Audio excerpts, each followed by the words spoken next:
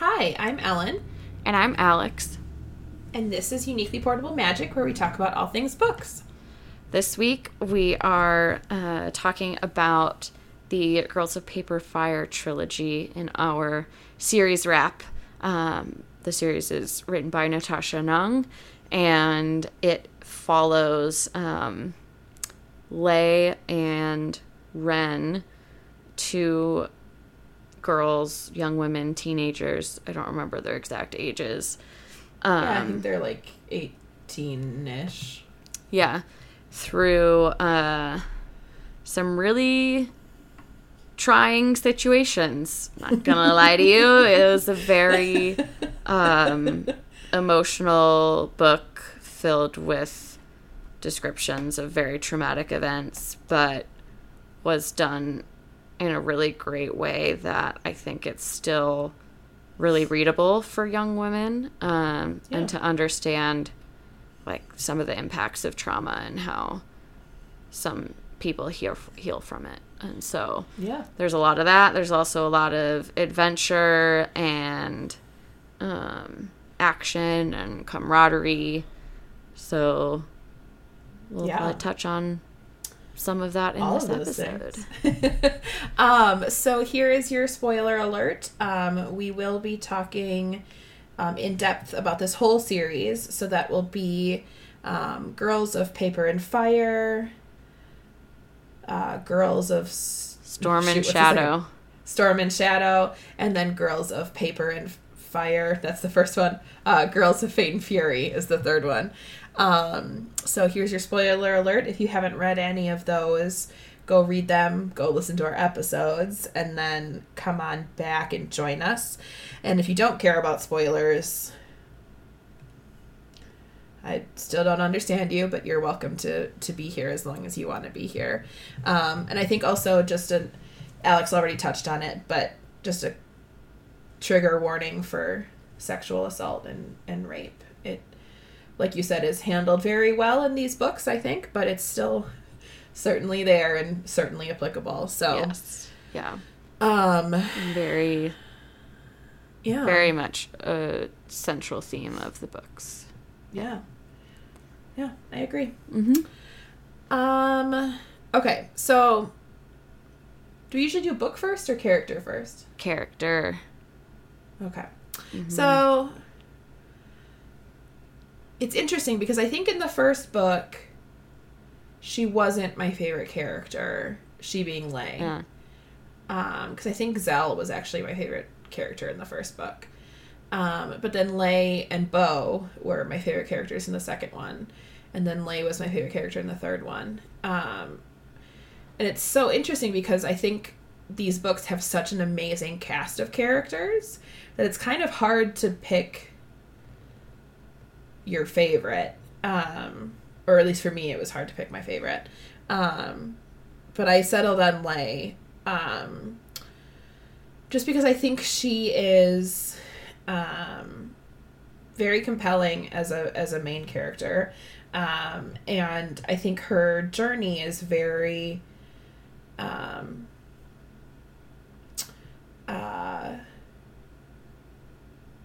compelling, I guess is the right word, but it's I had a lot of, despite the fact that she goes through a lot of bad shit, I had a lot of fun watching her journey and watching her grow as a character and come into herself and her power. Mm-hmm. Power in the not actual magical sense, but like her own power as a human being. Mm-hmm. How about you? I think I know who your favorite character might be. Yeah, my favorite character is Ren. Again, super badass babe. Yeah, I don't know what else to say besides that, like, her fighting abilities are awesome. I mean, you find out partway through that, like, there's some magic attached to that, so that's kind of why she's, like, extra amazing in battle. But I think whenever there's a female character where you really get to see a lot of the ways that she fights, whether it's like defending herself or whatever, if like archery is her thing, whatever it may be. I tend to be drawn to those characters because I just think it's so cool to be able to see and like think about that, like as someone is writing a book and doing it in a way where you really get to see like a woman fighting like that, just because that's so not like a part of our culture. And so even though at this point we've read so many books with like female protagonists, I still love it. Yeah. Like, absolutely. One of the reasons I love Red Widow is, like, Black Widow. No. I always forget it. Oh, my God. She has red hair. I was like, who the fuck is Red Widow? Sorry. I do this every time. Because what is it? Who's the Mary-Kate and Ashley? Oh, yes, Scarlet Witch. You can tell I'm really on top of Marvel these days. But yeah, I love, in general, Black Widow, but especially that latest movie that focused on her and her family and her upbringing, because you really get to see, like, so much up close of how like women are fighting and some of the nuances and differences because of like women's bodies versus men's, and like celebrating that. And yeah, I just think that's all cool. What I also really liked about Ren in this book, and a lot of the female protagonists that we see in many of these books, is I really like that they really highlight that there's no one right way to be a warrior and a woman, right? Like, you can be soft, like Lay, right? Like, because she's not a particularly hard person, right? But she still learns to fight, and she still learns to fight for what she needs and what she believes in and what she loves, and that's perfect and wonderful. And then there's Ren, who is a much harder person because life and her father have made her that way. And that's still also perfect and right, and, you know, like, nothing to be ashamed, and it's not wrong, and it's not, you know, like, because, I mean, this is certainly true of men too. There's no one right way to be a man, but it's I feel like that is celebrated so much more than women, right? Like, the diversity of being a man is celebrated so much more, and I feel like women, and certainly I don't think that's even necessarily true, right? Like, I think certainly men have many points in their lives where they're like, it's so hard to fit into this cookie cutter man that we're expected to be, which I totally do get, but I think especially with women, they're expected to be a certain image of a woman, and I really like that Ren represents a very atypical representation of a woman, because it's not even an atypical woman, right? Like, she's just an atypical representation of one. Yeah. And I really like that about her too.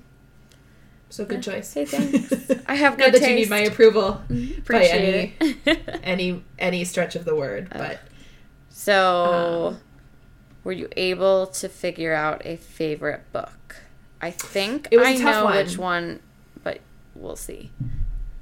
So I had a hard time with it because it's funny because I knew it wasn't the first one. And not because the first one is bad by any means. I knew that it wasn't my favorite. But I really liked the second two books for also very different reasons. So it was hard for me to pick which one I liked more.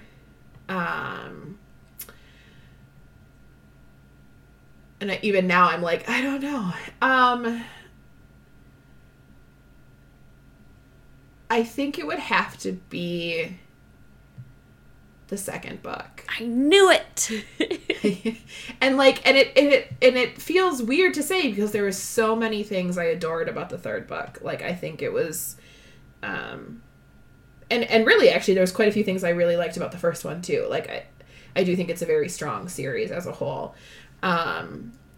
But the second one had Bo in it, and I loved Bo. He was wonderful and ridiculous and comedic and all of those and all of the above. But I loved, it also felt like a bigger adventure because they traveled so much, and I really liked that aspect of it. And I just liked the banter and the humor and everything in that one. Mm-hmm. How about you? I knew that was going to be your answer. My favorite. It's like you know me or something. I know, it's weird. My favorite was the third book. Okay. I think a lot of that had to do with the fact that it was the most removed from the sexual assault that occurred.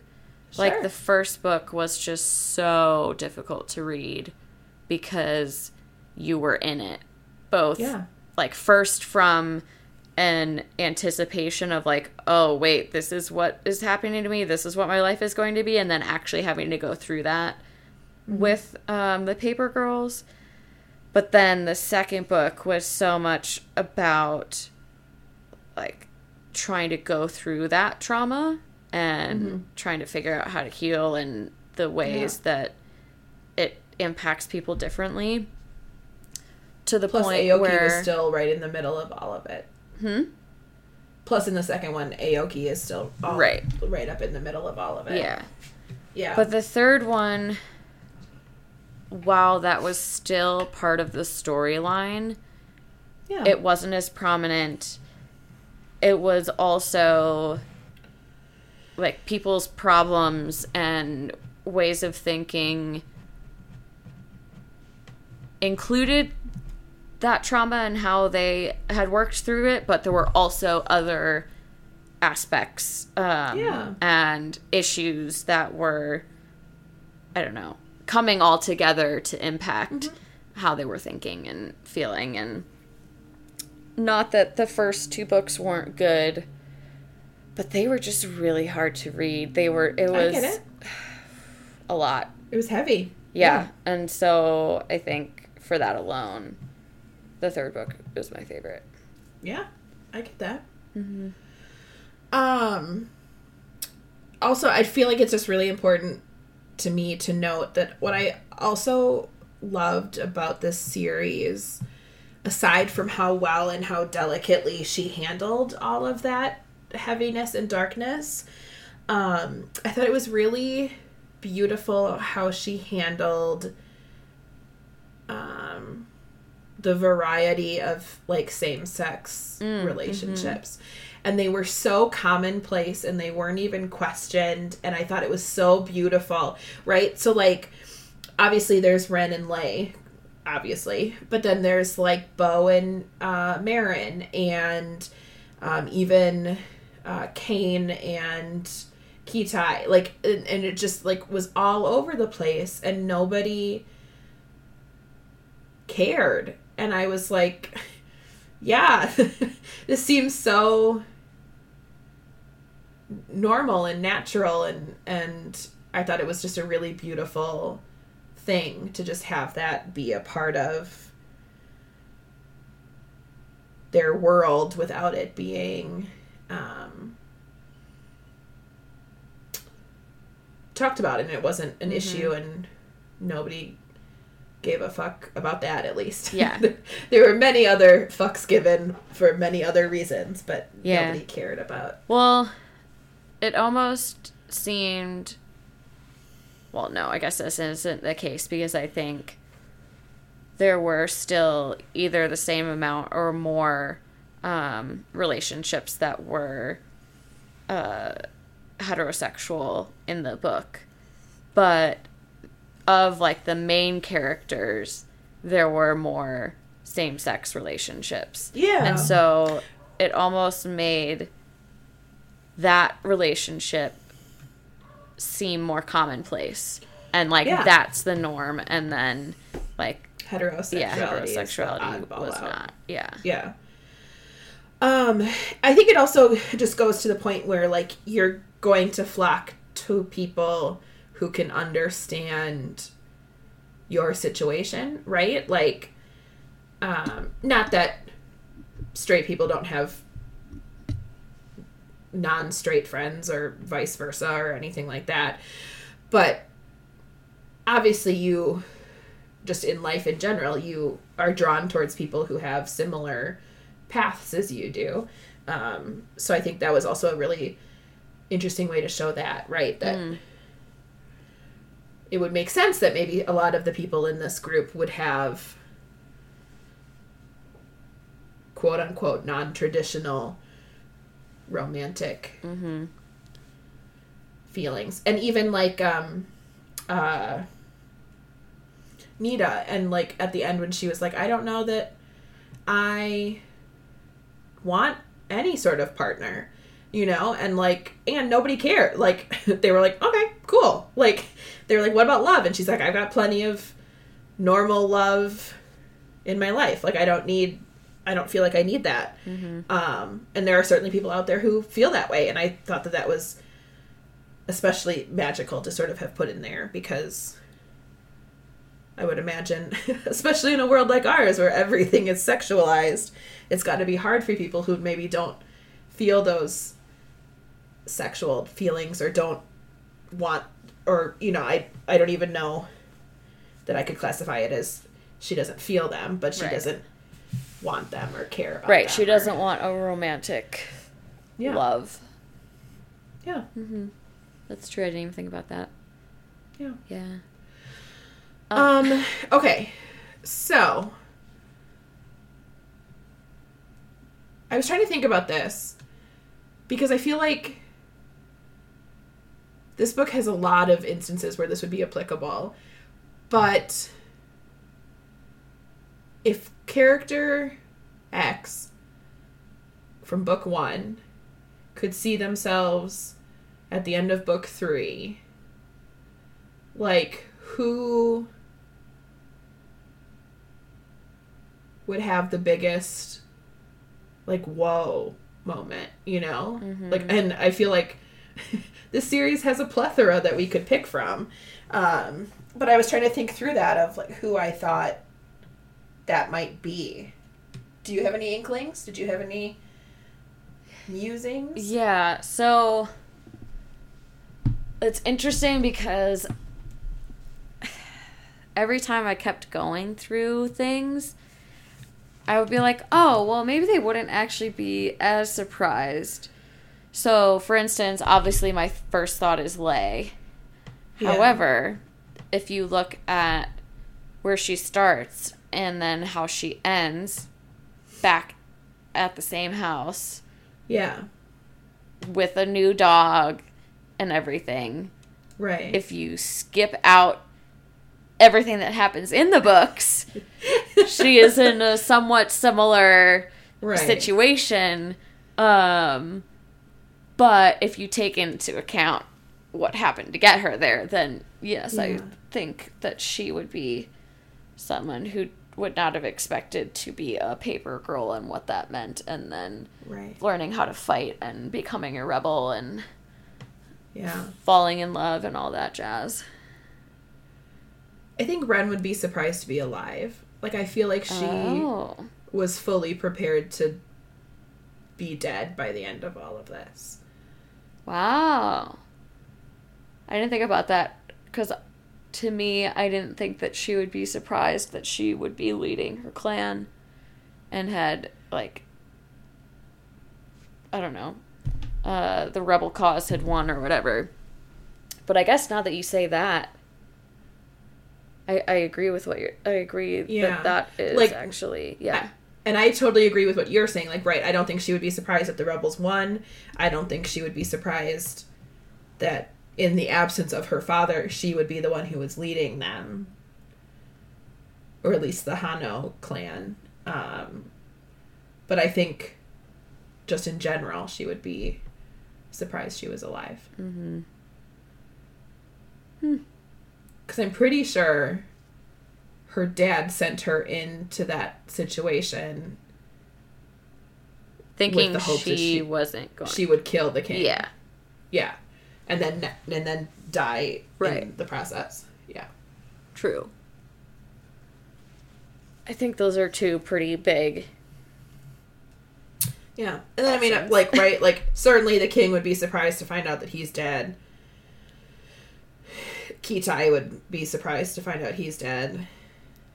Well, I think most characters who die, I think it's an exception if someone thinks they're going to die. Right. Yes. certainly Ren is the exception probably in this storyline, right? Yeah. But I think Shala would be surprised that she was free and didn't have to be kept in secret, and but probably also be surprised that she has a child and he doesn't look anything like his father. But yeah, Ren is the one that I kind of kept going back to. Kind of for the same reason that you were talking about Lei, right? It's like, if we look at just the beginning and the end, she'd be like, well, yeah, of course I'm with my family and I'm home and I'm... But then, of course, once you take into account all the in-between, you're like, whoa. Exactly. Yeah. Yeah. Did you have any big surprises in the series? Ooh.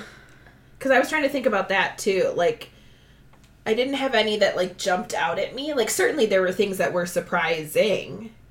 Right.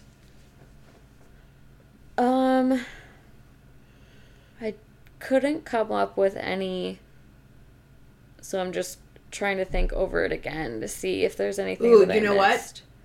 What?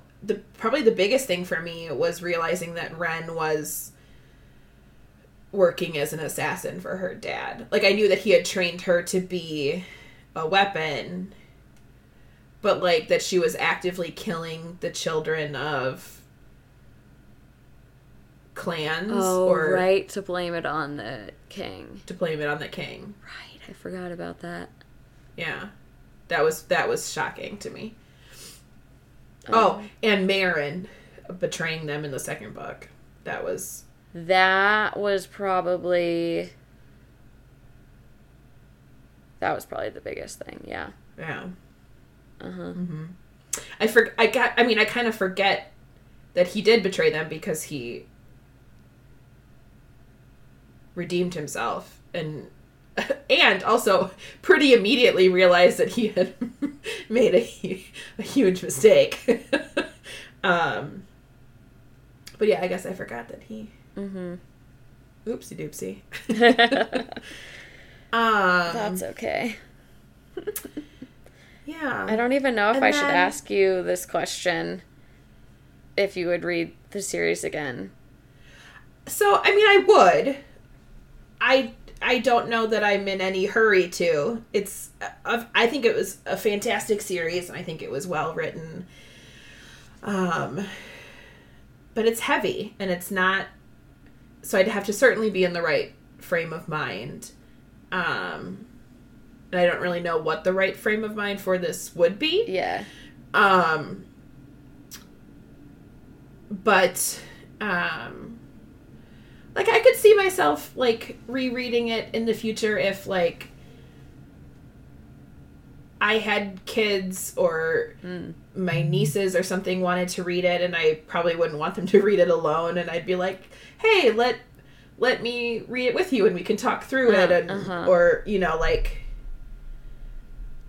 And that's the thing, right? This question is, like, would I be willing to reread it? Absolutely. Is it going to be like I jump right back into the first book again? Probably not. But I think they're beautiful and important books to be out there, and I would certainly be willing to read them again. Yeah. I agree with you that they're well written and they're important books to be out in the world and that people should read them. I just don't want to ever read them again. I get it.